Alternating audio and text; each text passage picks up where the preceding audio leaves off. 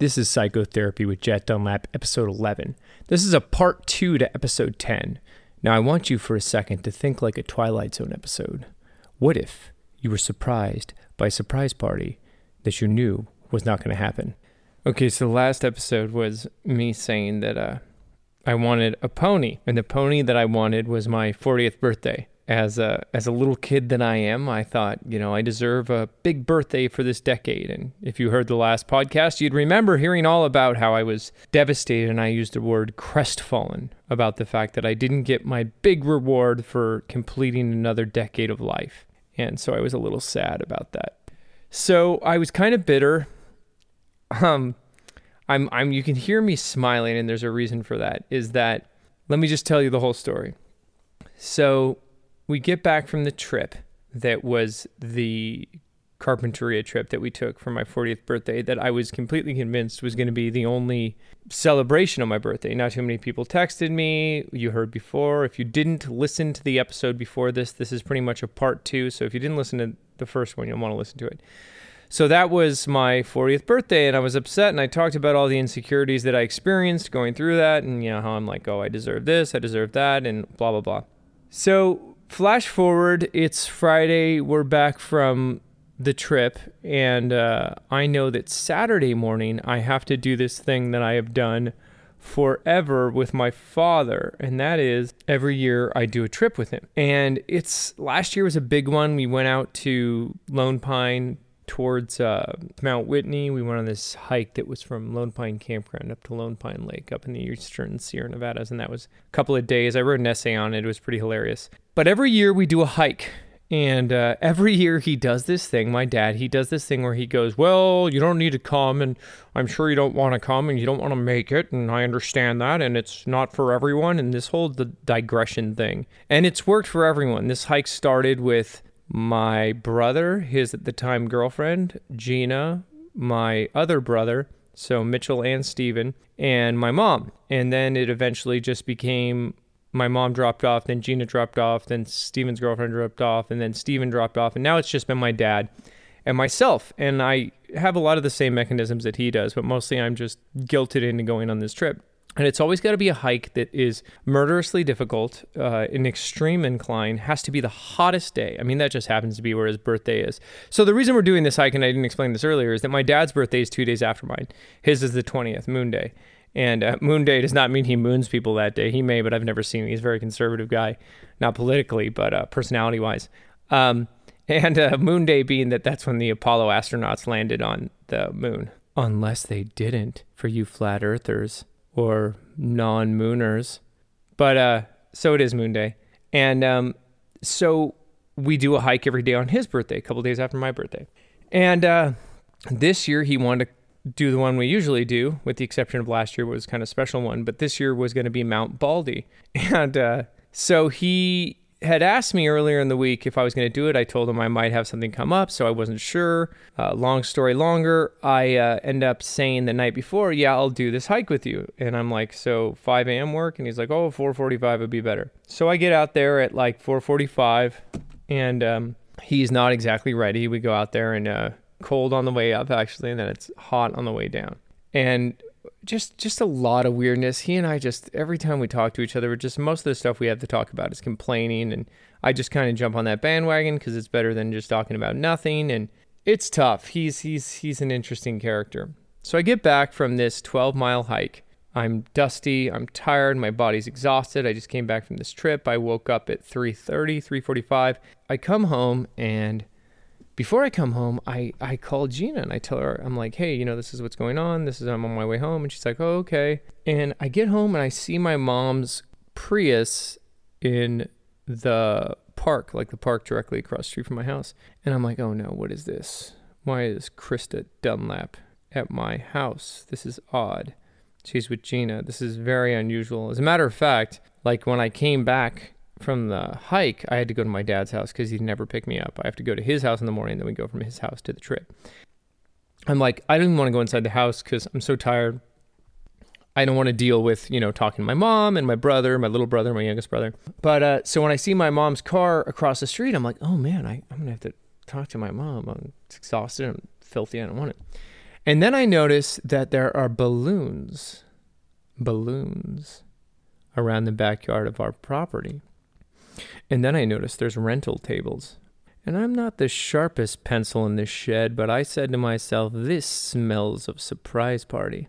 Now, you remember in the last episode, I was suspicious of a surprise party until Gina booked this hotel reservation where we went out of town for my birthday. Prior to that, I had a lot of signs, and I'm like, this is going to be a surprise party. But when she booked the hotel, I was like, okay, it's not going to happen. So at this point, I'm like, oh my God, surprise party. So I decide I'm going to surprise them by sneaking in through the back. And I come around the back, blah, blah, blah. They see me. My buddy Chris is here, guy I've known for 30 years, went to grade school, high school with. My mom is here. Gina is here, of course. And our good friend Irene, Chris's girlfriend, a longtime girlfriend. And I'm like, what is this? Now, here's my first thought, right? Because again, you're dealing with a man-child here. So if you didn't know that, in a lot of ways, I mean, and I'm not trying to digress here, but I'm very mature. I have a good sense of, the human condition, but I still turn into a tiny little man-child often. And what I thought was, oh my God, look at this. It's a repeat of my 30th birthday. I've gotten here and there's no one. I missed my surprise party. How did Gina not know this? She knew I was going on my hike with my dad, or the hike with my dad. And how could we have, in a decade? So my 30th was a fiasco. I showed up after my party was done and there were 4 people. And there were originally 30, but I missed it. And I'm like, I'm doing this again for my 40th? This isn't cool. This isn't fun. Anyway, so my buddy Chris is recording me and he's expecting some kind of big reaction. But again, I'm just walking into a place that's having a lot of work done in the backyard. It's very elaborate. This place is huge. It's about an acre of land. And so everything is decorated from like the pool side, the front of the house, all the way back to the basketball court. It's just fully decorated. And I'm like, my God, there's going to be 1 million people here. So Gina says, I don't think she says surprise. I was about to say she says surprise. She didn't. But basically, I find out that at 7 p.m. that night, I am going to be the the main guest, the star of this wonderful prom party that my wife has been planning since I thought we canceled the party when I was at Walmart, like you heard in the last episode. We got the invitations and we decided they were horrible and we're like, this isn't going to happen. And I canceled the party. So I thought it was over then. Apparently right after that, she went in and started planning the surprise party. So then Gina is running around. She needs my help to run around. And I got home at like 3. Again, I'm so tired.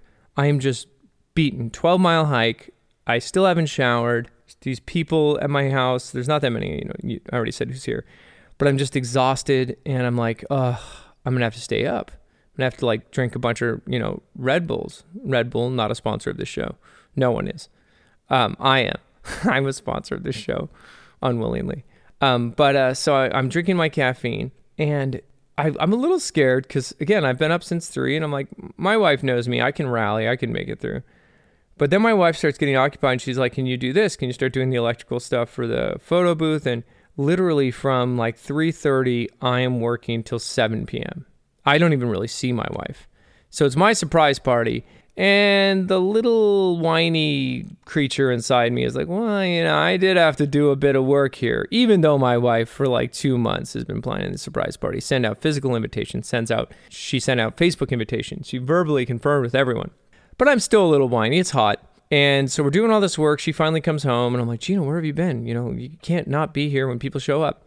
I mean, it's got a bar. It's got all this insanity. People start showing up and I'm still like in my shorts and a t-shirt because it's like 90 something degrees and I've been working. And so then I go downstairs and I'm like a little pissed because I have to pick out my own outfit. Again, what a prima donna. Does that mean before Madonna? Not this singer. So I have to pick out my own outfit, and people call it outfit anymore? Probably not. I have to pick out my suit for this prom party. Oh, to mention, even like my friend Chris, he had to do like all these corsages and all this it was super elaborate. I won't put it in the show notes, but there were like slideshows, and again, Gina did this book of pictures of me as a kid, some of the pictures I've never seen before.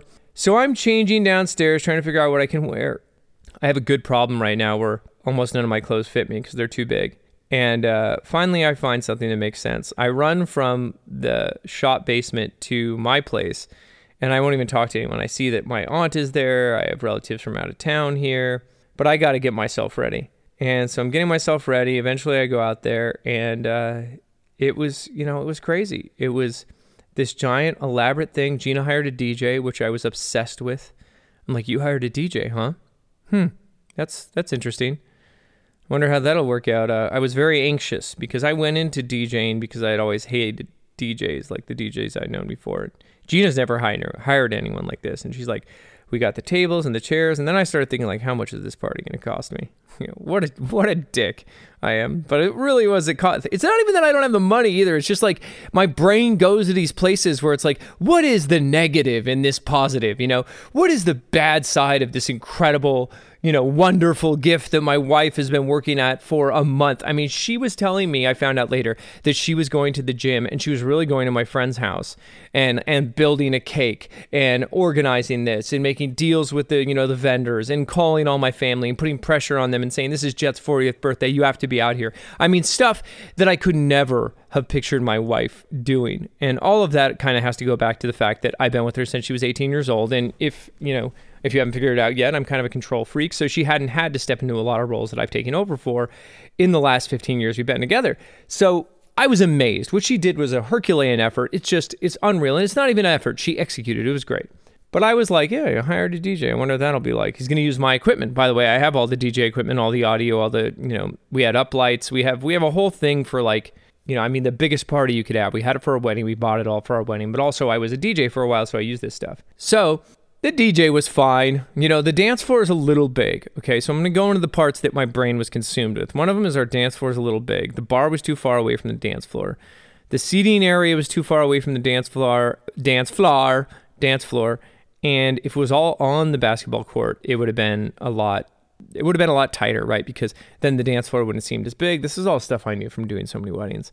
And there would have been more people dancing. As it ended up being, it wasn't as much dancing as I would have hoped. The DJ's job, in my opinion, as a DJ MC, is to get people to dance and make sure there's this environment of a party. So it was a little spread out. There were a lot of people there. Some of my friends, they're all dressed up and everything. Some of them were acting a little weird. Again, it's like you can't control everything, right, Jet? I mean, I say that, but still there's that desire. Friends that I would never expected to show up came over. My buddy Rich came over in a tank top, like a tuxedo tank top. What a dick move. But he and I are, we're good friends. We joke with each other all the time, but he knew it was a black tie affair. So he's like, oh, wear a tank top. Kind of cute, I guess. He bought me Depends and prune juice, like, because I'm 40, like saying that I need adult diapers. And he gave me the receipts, so now I have to like go and return those, which is funny. But so the party was, she had a slideshow. She had all this stuff. She had the music. It was a little disorganized. I can't believe the night before, the last podcast you heard, I talked about how I wanted this party. And basically everything that she did is exactly what I requested. Isn't that funny? I mean, it's like, even if you get what you want, right? You get, even if it exceeds what you thought was possible, there's still going to be some kind of whininess. It did shut down a little early. I have a bunch of old lame friends who, basically the whole thing was done by like 9. So it's like from 7 to 9. Gina will say it went about 3 hours, but I'm still pretty firm on the fact that people were pretty gone after about an hour after it got dark. Not a lot of dancing because these are all people around my age. They all have kids. As a matter of fact, it was cool that a lot of them came out without kids. You have your friends who are either it seems like it at this age. You have friends who are very responsible, who are going to be there and leave early, and then you have friends who are still having the party in their head is still raging, and they've been doing it since they were 20, so you have the friends who aren't going to leave till 2 a.m. Trying to balance that if you're a sober dude like me, that's one of the things too, right? So I can't believe she did this. It was an amazing party. I got my pony. You'd only get that reference if you listened to the last podcast, so if you're listening to this without listening to the last podcast, as my friend Chris Coy told me to say about this podcast, you got to go back and listen to it. This is part 2, you jerk. Don't go skipping ahead to the end of the book. It doesn't have any context. So I got my pony. That's the reference you only get if you listen to the first podcast. Okay, I've beaten that dead horse. Horse pun. And, again, people, I wanted the DJ to leave. He was going to be there till midnight. There was absolutely no one there after like 10 o'clock. Finally, I got the DJ to leave. And then at one point I look at Gina and I go, we're done. It's done. I just make like that, that you take your hand and you make that like cutting symbol towards your neck, and I'm like, it's over. It's done. Gina looked beautiful, by the way. I mean, she had 2 outfits. Her second outfit was she looked incredible. I mean, our life, and I've told you before, we live like on this land and we're usually working in the dirt. So it was It's rare for her to be able to dress up like that. So just even seeing her look that beautiful was incredible. And so it was then after that I had to clean up, 10:30, 11 o'clock. It was cleanup. I mean, the scale of this party, I was freaking out so much when I realized, like, okay, I have to take all this stuff down. I cannot describe to you the amount of stuff that was put up. Like 1979 balloons up against the side of this wall, 1979 balloons inside the bar. The bar was a whole thing. We own all this stuff. The dance floor was a whole thing, lighting, everything. The photo booth was hugely elaborate. The eating area, my God. I mean, it was the whole from there for like 4 hours of taking stuff down that night, then waking up the next day, and it was hot. And I kept telling myself too, when I was doing all this, I'm like, don't be mean to Gina. Don't get mad at her. She does have a tendency to let things scale out of proportion. I've already complained about that enough, right? So I was telling myself as I'm walking around in the heat, putting all this away, I'm like, don't get mad at Gina. Don't get mad at Gina. And I did a lot. I'm like, you're crazy. How could you have made this so big? How could you have made this such a big party? This is such a pain in the ass. And it was, oh my God, so many wires, so many balloons, just unbelievable cleanup. Especially because I'm sober. I mean, sobriety is a huge part of this for me. The inability to really stay moment focused on a party that I know is going to have to be taken down and put away and just cleared up by myself and Gina. And it was so looming large on my heart the whole night when I was thinking about the fact that I had this big responsibility to do. But it's done. I think the best part about it was that I was surprised. I mean, no one jumped out from behind a wall or I was going to say a bush, but I don't think that's how surprise parties work. There was a lot of planning on my part, but that's reality. That's how things have to go. Sometimes you just need certain people to do certain things. But it was amazing. I can't believe my wife did it. She's incredible. She really surprised me. And it is kind of a sign of how this 18-year-old girl I met when we first started dating has just turned into this incredibly capable woman. And I'm not going to try and figure her out. As much as this is psychotherapy and I have this ability to kind of break down any human emotion through myself, trying to figure her out will be a lifetime pursuit that ends in me not knowing her any better than the day I met her. It doesn't matter about me understanding her. I love her and she's amazing and she did this incredible thing. And also it kind of cleared this thing for me in my heart of, can anyone ever have a surprise party for me? When I was 25 years old or about to turn 25, my ex-girlfriend was planning a surprise party for me. And then I broke up with her. And then for my 30th birthday, as you know from the last podcast, I quit my job and didn't have a surprise party. So it happened. It happened at 40 years old. It actually was a successful surprise party. Now, on Tuesday, it's still not completely put away. But, and doesn't it? It's just hanging on me. It's just torturing me that we still have so much work to do. But parties, man. I think it's a lesson for me. It's a great way to start my 40s to be surprised. I'm not surprised by a lot. And it's great to know that the person that I would have just judged as incapable of this did the misdirection of having me go on this incredible beach trip with her. And then, I didn't even tell you. So the whole thing with me going on this hike with my dad was like her way of keeping me away from the house. So if I hadn't decided to go on this hike with my dad, which the guilt in my heart of knowing that my dad would go on the hike without me would have killed me, doing these epic hikes. That was Gina's system of keeping me from knowing about the party. And the irony of the fact that the last podcast was me talking about how I didn't get to be the little king or the prince.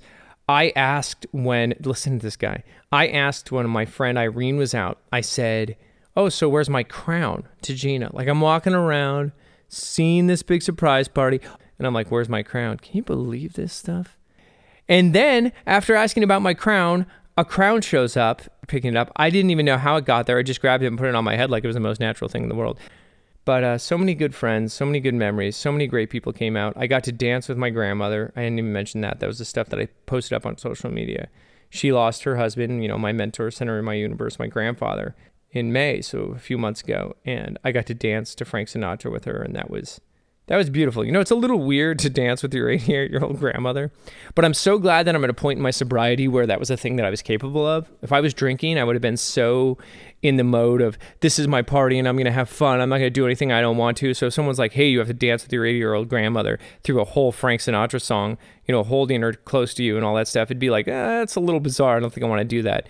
But because I am sober and I know how much that means to her and the people who love her and the year that she's gone through and losing her husband and having her oldest grandson or oldest grandchild to dance with, the memories that we've had, you know, the closeness that we've had, that was a tremendous thing. And it was an amazing and a beautiful thing I got to do for her. And it's something that I'll remember for the rest of my life too.